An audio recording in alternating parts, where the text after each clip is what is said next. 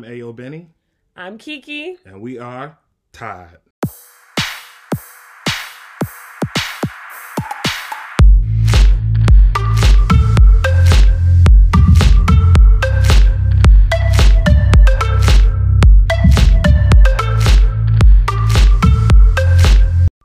Hello and welcome back to our series for this Black History Month titled Underrated Heroes. And what that is, we just want to highlight and honor underrated Black figures that we believe deserve a little bit more recognition.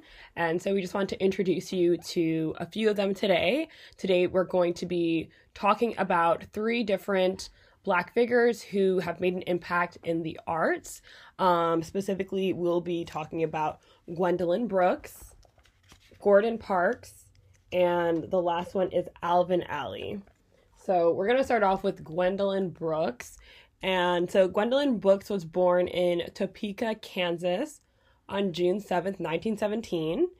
And she was born to a father who was a janitor and who had hopes of becoming a doctor. I don't believe that dream was fulfilled based on what I saw. And her mother was a school teacher and also classically trained pianist. I always say that word wrong. Hopefully I said it right. So maybe that's kind of where she got her artistic side from, maybe from her mother. And she seemed to always be interested in poetry and writing and just gifted in that area. And her parents did invest their time into her fulfilling that dream. And her first poem was actually published when she was only 13, and it was called Eventide. And yeah, her parents just really supported her passion for reading and writing. And by 17, she was actually publishing poems in the Chicago Defender, which was a newspaper that served Chicago's African-American population. And another piece of information that I found out that was pretty cool about the Chicago Defender as well is that it was actually founded by another underrated Black figure who you can look into. We're not going to talk about them, but his name is Robert Sengstacke Abbott, and he was the actual one who founded the Chicago Defender. So do you want to talk more about her life from after like her early years? So basically, Gwendolyn Brooks is known for being an American poet, author, and teacher. Her work is specifically known about celebrating the life and struggles of ordinary Black people in their communities. And pretty much she went through her early life pretty much observing, being an observer about how people live their life, in the rural Black America, but particularly in the Bronzeville community. So during her early life, she had gained an interest in poetry, not just because of how she loved poetry, but basically because poetry was being presented to her as a way out, as an outlet. So, pretty much people have used the arts throughout in our entire history about being an outlet, being a way for you to be able to turn your bad lemons into good lemonade. So, I don't have anything else right now. Yeah. Okay. Yeah. So I just want to talk about, so basically, yeah, like Ben said, she is known for, if you search up Gwendolyn Brooks, you'll find that she is the most revered poet of the 20th century and just very highly regarded. And I mean, that is for a multitude of reasons, but one of those reasons being that she won the Pulitzer Prize in 1950, and she was the first Black author to win that. And her, she won the Pulitzer Prize for the book that she wrote called Annie Allen, which was published in 1949, and then she won the prize in 1950. So that made her, a very revered poet because of that. She made history for that. Yeah. Annie Allen is pretty much a compilation of poems about a young woman growing up in the Bronzeville community, going into womanhood. So that was so revered at the time about, the changes of a Black woman and the changes that she goes through. So that's why she was able to win the Pulitzer Prize, because it was such a revered collection of poems. Yeah, and she actually, so for her education wise, as far as, she was obviously naturally gifted, but she did apparently also go to a junior college, and from that she got work with the NAACP. And during this time, while she was working at the NAACP, that's actually when she really refined her craft as a poet. So she's gifted, and she was also, educated in that arena as well. So some of her most well-known poems are not poems, but books are the collection of poems is A Street in Bronzeville, Annie Allen, which is what she won the Pulitzer Prize for. Maud Marrington, and her autobiography. Those are some of her most well-known books. Yeah. So she really was also an activist as well. So the cool thing is that the arts is sometimes not perceived as necessarily being like activism, but the cool thing is that you can be an activist in any kind of specialty that you're in. And so for Gwendolyn Brooks, poetry was her way to basically, that was her form of activism. And so you'll see that her later poems in the 1960s, well, not later, but her poems during the 1960s, which was during the civil rights movement era, she just showed a lot of her support, and just political consciousness is a word that was used to describe her poetry during that time. And I did want to highlight some of the quotes that she said from some of her poems, because I don't want to go and read a whole poem here. But this one is actually from Annie Allen, from which she did win the Pulitzer Prize. And it says, "Exhaust a little moment, soon it dies. And be it gash or gold, it will not come again in this identical disguise." And that was from Annie Allen. And another quote of hers, which I don't think is from a specific poem, but apparently she said this, is, "When you use the term minority or minorities in reference to people, you're telling them they're less than someone else." And yeah, I like both of those. I think it was pretty cool. The first one in Annie Allen, she's really just talking about, I feel, just like living life and not living life in the moment that you're like while you're in it, because that experience, the exact moment won't come again.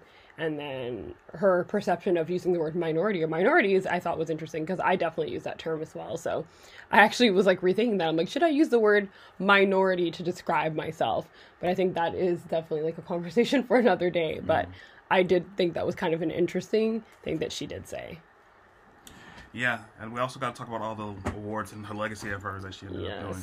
So something that she did win was the Poet Laureate of Illinois. So the Poet Laureate means that she was basically like the standard poet of the state of Illinois up until her death of the year 2000. She was also named, she was also appointed the American Academy of Poets executive up until her death in the year 2000. Mm-hmm. She also won the National Medal of Arts from the President of the United States. And she won the Fellowship of the Academy of American Poets and the Guggenheim Foundation. Mm-hmm. So she was also very well decorated. So that's basically the life of Gwendolyn Brooks. She actually died, well, I would say not too long ago based on some of the other people that we're covering. Yeah, she died in the year 2000. So it's not too long ago, actually, December 3rd, 2000. And her impact is still here today because thankfully we have so many of her works to look at. And so I think, are we ready to move on to our next person? Yeah, Gordon, move on to Gordon Parks. All right. Okay, now we're moving on to Gordon Parks. Gordon Parks was born in Fort Scott, Kansas on November 30th, 1912. And he is an American photographer, musician, writer, and film director, known for his style of documentary photojournalism in the 1940s through the 1970s. The things about him that are very important is just talking about his early youth and childhood. He was born to Andrew and Sarah Parks. He is the youngest of 15 children, and the things that really shaped him into who his career was by some of his early on experiences. One of the first most important experiences that he faced was when he was 11 years old. He was thrown into the river by 3 white men who were thinking that he couldn't swim. So they threw him in the river, and he could swim, but he was smart enough to know that if he just kept himself underwater and held his breath, that they would think that he was drowning. So he did that, and that was something that clicked in his mind early on, that this is hard living for black people. Something else that happened to him was when he was 14, his mother died, and he developed a fear of death. So in order for him to get over that fear, he slept by his mother's grave for several nights in the family house. So there were some things that really helped shape to who he was when he was growing up. So because of those traumatic experiences, he gained a new lens over what life is like, and he noticed that Black people generally have it harder. Do you have anything to say?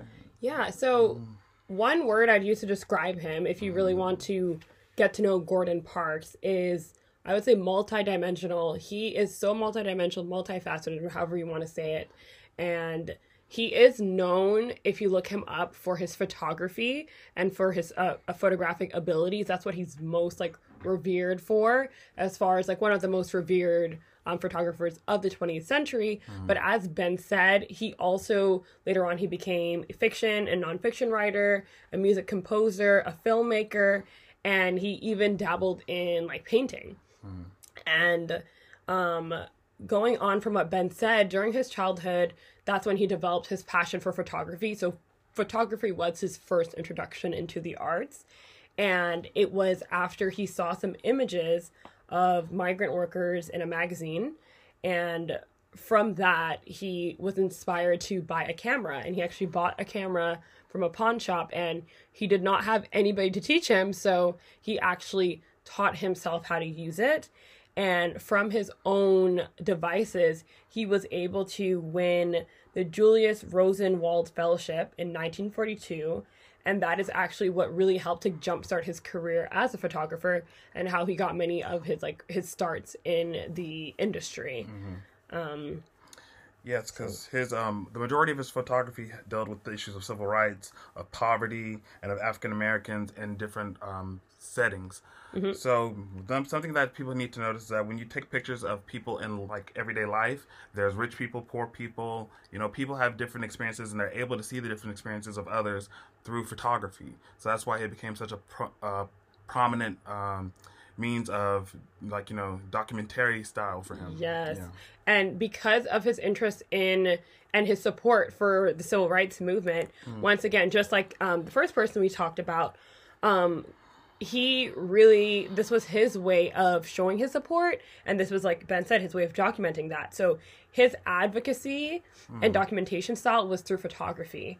And he was very much, you know, he was very much highly regarded and respected for his works. And so, yeah, he had very many notable moments, so I'll just go over a few of them. And so he was the first African-American staff photographer and writer for Life magazine, which is huge. And he covered subjects related to racism and poverty, and also did expand as well and covered fashion and entertainment. And he took memorable pictures of leaders such as Muhammad Ali, Malcolm X, Adam Clayton Powell Jr., and Stokely Carmichael. So yeah, that's kind of like one of his big, like something that really distinguishes him and why he is a notable Black figure. Another thing he did was he had his most iconic images. You can search them up. And one of them is called American Gothic, which was released in 1942. And his Emerging Man, which was released in 1952. And what they captured was activism and humanitarianism. No, am I saying that right? Yeah. Okay, so that's what those really capture. So he did that, and then in 1969, he became the first African American to write and direct a major Hollywood studio feature film, and that was called The Learning Tree, which I'd love to see. And it was based on his own semi-autobiographical novel that was actually a best-selling novel. And then, do you want to talk about his next one that he did? Shaft. Yeah. So basically, his next role in film that he did was creating the film Shaft. So for those of you who don't know about blaxploitation is a chronicle of series of films that pretty much, some of them are interconnected, some of them are not, but they're pretty much exploiting what it's like for the everyday Black life. Like, you know, the struggles of slavery, the struggles of rural Black life, the drug addictions, the crime, all that was being pushed to the forefront in these films. And they had, like, you know, a prominent hero figure in each one of them.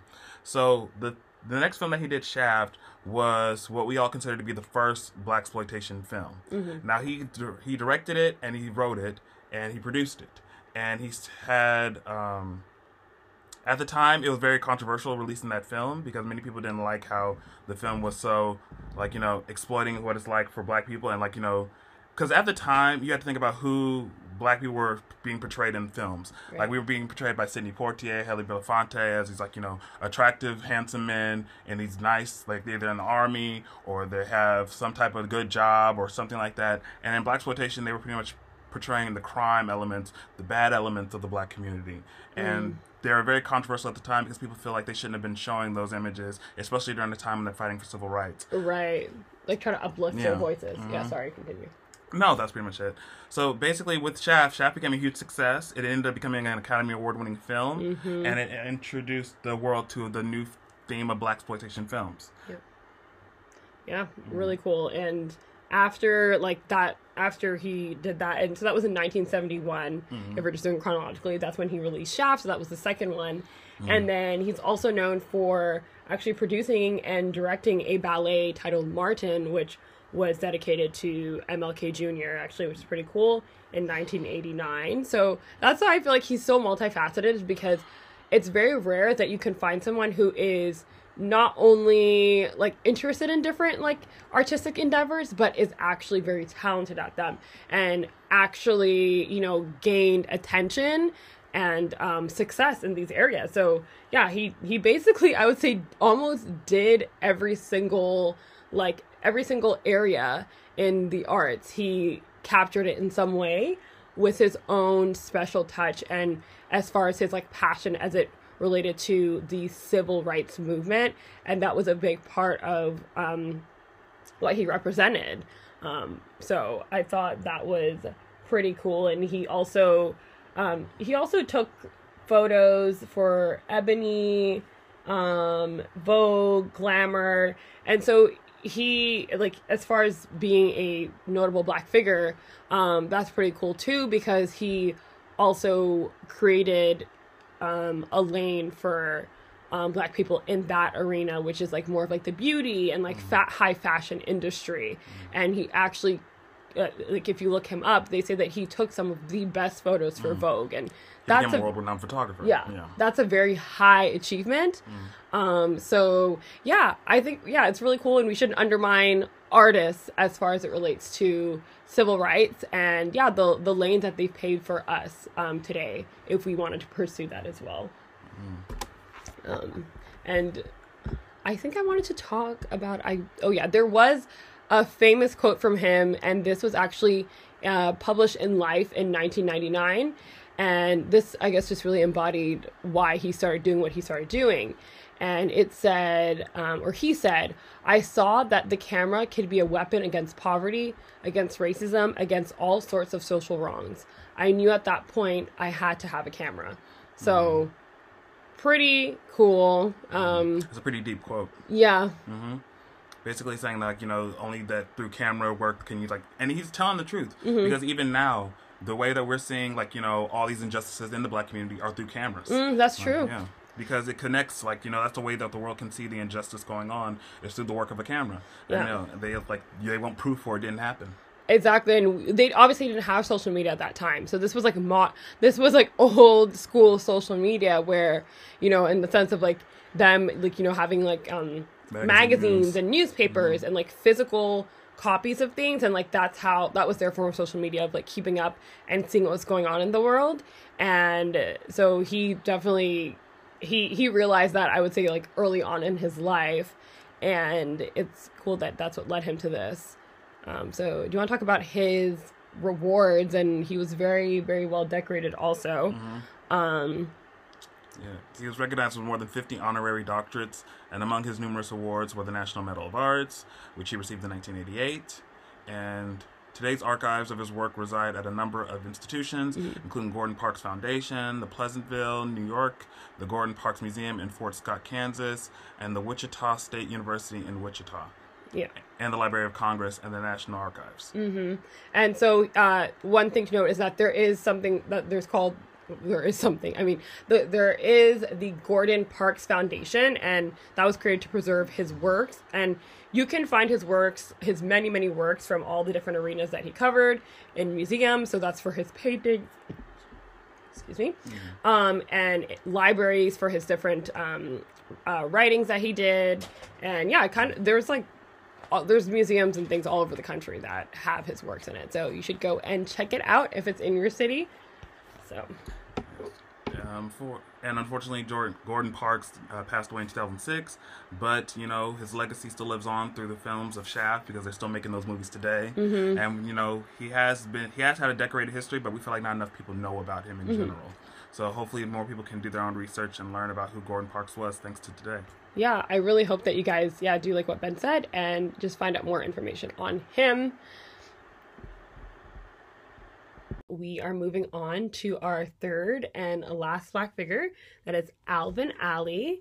And he was born on January 5th, 1931 in Rogers, Texas. And he was raised in the rural South of Texas to a teenage mother and an absentee father who actually left when he was young. And he grew up pretty poor, so he was impoverished when he lived there. And throughout his time there, he attended a Black Baptist church, and in his future works, as we'll talk about, you'll see that a lot of the inspiration that he gained was from his experience and what he observed attending the church. Mm-hmm. So at 12 years old, Ailey left Texas for Los Angeles, and in LA, he excelled in academics and athletics. And it was during his time there that he got his introduction to dance after seeing performances by the Ballet Russe de Monte Carlo and Catherine Dunham Dance Company. So after this exposure, that's when Ailey decided that he wanted to pursue dance. And he started studying modern dance at first. And at the same time, he started his formal dance training with Lester Horton in 1949. And a year later, he joined Horton's dance company. And I will also note, so Lester Horton is also a notable Black figure, and we're not focusing on him today, but he is actually one of the founders of the first racially integrated dance companies, which was titled the Lester Horton Dance Theater. And so this is who mentored Ailey as he was embarking on his own professional dance career journey. And he obviously was very well regarded by Horton as well. And following his death in 1953, so the death of Horton in 1953, Ailey became director of the Lester Horton Dance Theater. And at that point, that's when he actually had the opportunity to develop more as a choreographer. And so he started choreographing his own works. And, basically, I think from this experience, he was able to gain a lot of his own, personal abilities and his, own personal touch, versus just being a dancer as far as, as a part of the dance company. So following that, in 1954, Ailey made his Broadway debut. So he also did Broadway in Truman Capote's musical House of Flowers. And in 1955, he appeared in The Carefree Tree. And he was also the lead dancer in the Broadway musical titled Jamaica, Go Jamaica, in 1957. So that is kind of earlier on before what happens next in his life, which is probably the most notable thing that we know him for. Yes, exactly. In 1958, his next step was to open up his own dance theater. So he developed the Alvin Ailey American Dance Theater in 1958, and the company is famous for showcasing the universality of the African American experience through dance. His work fused the storytelling of theater, the movements of modern dance, ballet, and jazz with the Black vernacular, creating hope-filled choreography that continues to spread global awareness to Black life in America. His most famous work actually is Revelations, and as you were saying, he was he was inspired a lot by the Black church and what was going on. So Revelations is a compromising of several dances that are being danced to by the soundtrack of, like, old Negro spirituals, old Black church songs like Wade in the Water, or like, Way Down Moses. They're being danced to in a subtle way that shows the experiences of slavery, show the experience of poor life, show the experience of rural Black America. It shows so much throughout these plays, and it is actually, Revelations is one of the most performed ballet in the entire world. And that's on that, okay? Yes. So, and it was developed in 1960, and for it to be shown over 100,000 times between now and then is something spectacular. Yeah. And one of his most famous ballets is Cry, which was developed in 1971. It was a one-woman dance ballet by Judith Jamison, and it is 38 minutes long. And it is done to showcase the versatility of Black women. The dance was dedicated to all Black women everywhere, especially our mothers. And Judith Jamison was his muse, so he had to do something that was specifically for her. Now, if you don't know who Judith Jamison is, I recommend looking her up as well, because she's an excellent dancer and almost as revered as Alvin Ailey. And she now leads the Alvin Ailey Company. Wow. Yeah. There's also something else that you have to know about Mr. Alvin Ailey, is that he hated, throughout this entire time, he hated being called a Black choreographer, because being labeled as a Black choreographer allowed someone to apply prejudice towards you without even being able to see the work. Right. So if you just said, oh, he's a Black choreographer, and you don't like Black people, you're not going to want to see or hear from what he has to say. Yeah. Yeah, I think I can understand what he's saying, even though, like, I very much identify with people being like, oh, the first Black this, the first Black that, because I think there is a sense of pride, I would say, and as far as, like, it being at the, like, being like the first to have achieved that can be for other younger Black kids. They can see that as something for them to work towards, like it can be encouraging, motivational. Like, I know that when I see that, oh, this person was the first Black that's encouraging. Like, oh, this person was the first Black female surgeon. That's encouraging to me, but not everybody likes that to be placed on them. And I can also see the downside in that, especially in a community, like, I come from a dance background, and I can definitely tell you, even now, when my sister and I would attend ballet, and we would do contemporary, like, hip hop, like all sorts of different dances that I would do. There was a lot of discrimination for some reason, and I remember, especially when we were in Quebec, we were the probably only 2 Black people at that entire ballet school. And let me tell you, people did not like us, and they didn't want us there. And it was very obvious, and we felt very left out.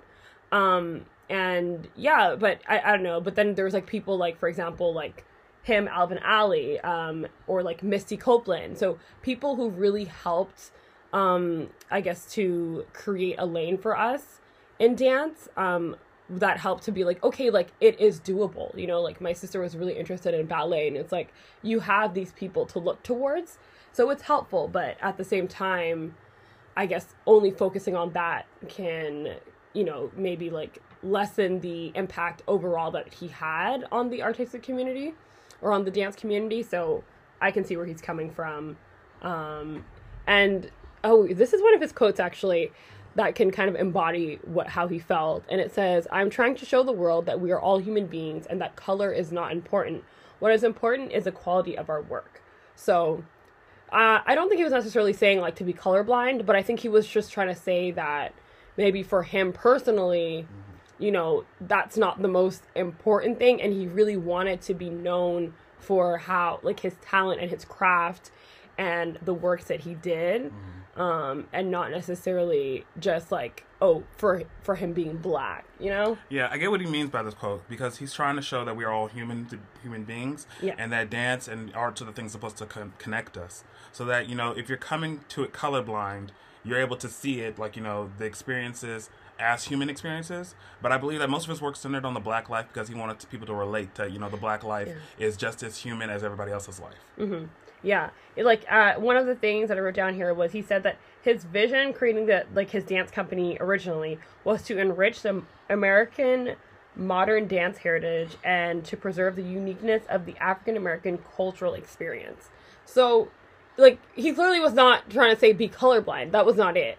But Ben said, I think his focus is more on that they are human beings also, which is like, oh, Black Lives Matter, oh my goodness, look at him. Okay, he's like, it's basically that, like, yeah, they're human beings, and that's what we should be more focused on, and not just, like, the color of their skin. So, yeah, I respect that, and I respect that, you know, he took a stance on something, and that was his thing, and he stood up for that, so, So, I guess following that, if you want to move on from after he created the American Dance Theater, well, the Alvin Ailey American Dance Theater in 1958, he actually expanded it, and so he established the Alvin Ailey American Dance Center, which is basically now known as a school, in 1969, and then following that, the Alvin Ailey Repertoire Ensemble in 1974, and yeah. Now it still continues, obviously, and tour across the entire world, and it's being run by Judith Jamison. So, by the way, if you guys need to find more information about Mr. Alvin Ailey, I recommend looking up his work. First thing I want you guys to look up is Revelations. This is a powerful, powerful collection of dances. And the second thing you need to look up is Cry, because Cry is a powerful dance. And if you want to look up his first piece, it's called Blues Suite. And that's what he did in 1950, the first year that he actually founded the dance company. All right, so another thing about Alvin Ailey was that he was also very well decorated, as our two other people that we talked about were, and he was awarded many distinctions that included the Kennedy Center Honor in 1988, and that was for his contribution to American culture. And in 2014, he was posthumously, which just means after he died, he was awarded the Presidential Medal of Freedom, and this is the country's highest civilian honor to achieve, and this was for his contribution and commitment to civil rights and dance in America. Yeah. That's basically it. And Mr. Alvin Ailey unfortunately passed away in 1989, but we're thankful for the legacy that he has left behind. I'm definitely very thankful for Alvin Ailey and for how he contributed to the, I want to say to the Black dance community, but to be honest, just like the worldwide dance community. And I look up to him because, like I said, the dance world is not a nice world. Let me tell you, people are not nice. But he was able to create his own lane and create a way for Black performers, actually, because initially it was only Black performers before it became integrated. I forget the year that it technically became integrated, but originally 1981. Originally it was actually a place for only Black performers, because, like I'm telling you, they were telling Black stories. People, and also people did not want Black people up in their dance, dance, you know, and that goes on till today. So that's not a new thing. I'm telling you, I experienced it. My sister experienced it. It's very, very rare that you're going to look up and find, a famous Black ballet or whatever dancer. Like, I'm talking about more classical dances, not hip hop. And that's not because of their lack of talent, but a lot of the times because they don't want them there, and they feel so down and discriminated against that they just honestly decide to just quit pursuing dance. And I've been there, so I can tell you it's true. Exactly. Well, thank you so much, Mr. Alvin Ailey, Mr. Gordon Parks. Gordon Brooks, so much totally different. Mr. Gordon Parks and Miss Gwendolyn Brooks. Yes, we are happy we got to learn and talk about these figures, and I hope that you continue to educate yourself on them as well. And stay tuned for our next episodes, where we are going to continue to highlight these Black figures who are underrated. And our next episode is going to follow some more people in the arts who we think have impacted the community. Yep. And until then, I'm Ayo Benny. I'm Kiki. And we are tired.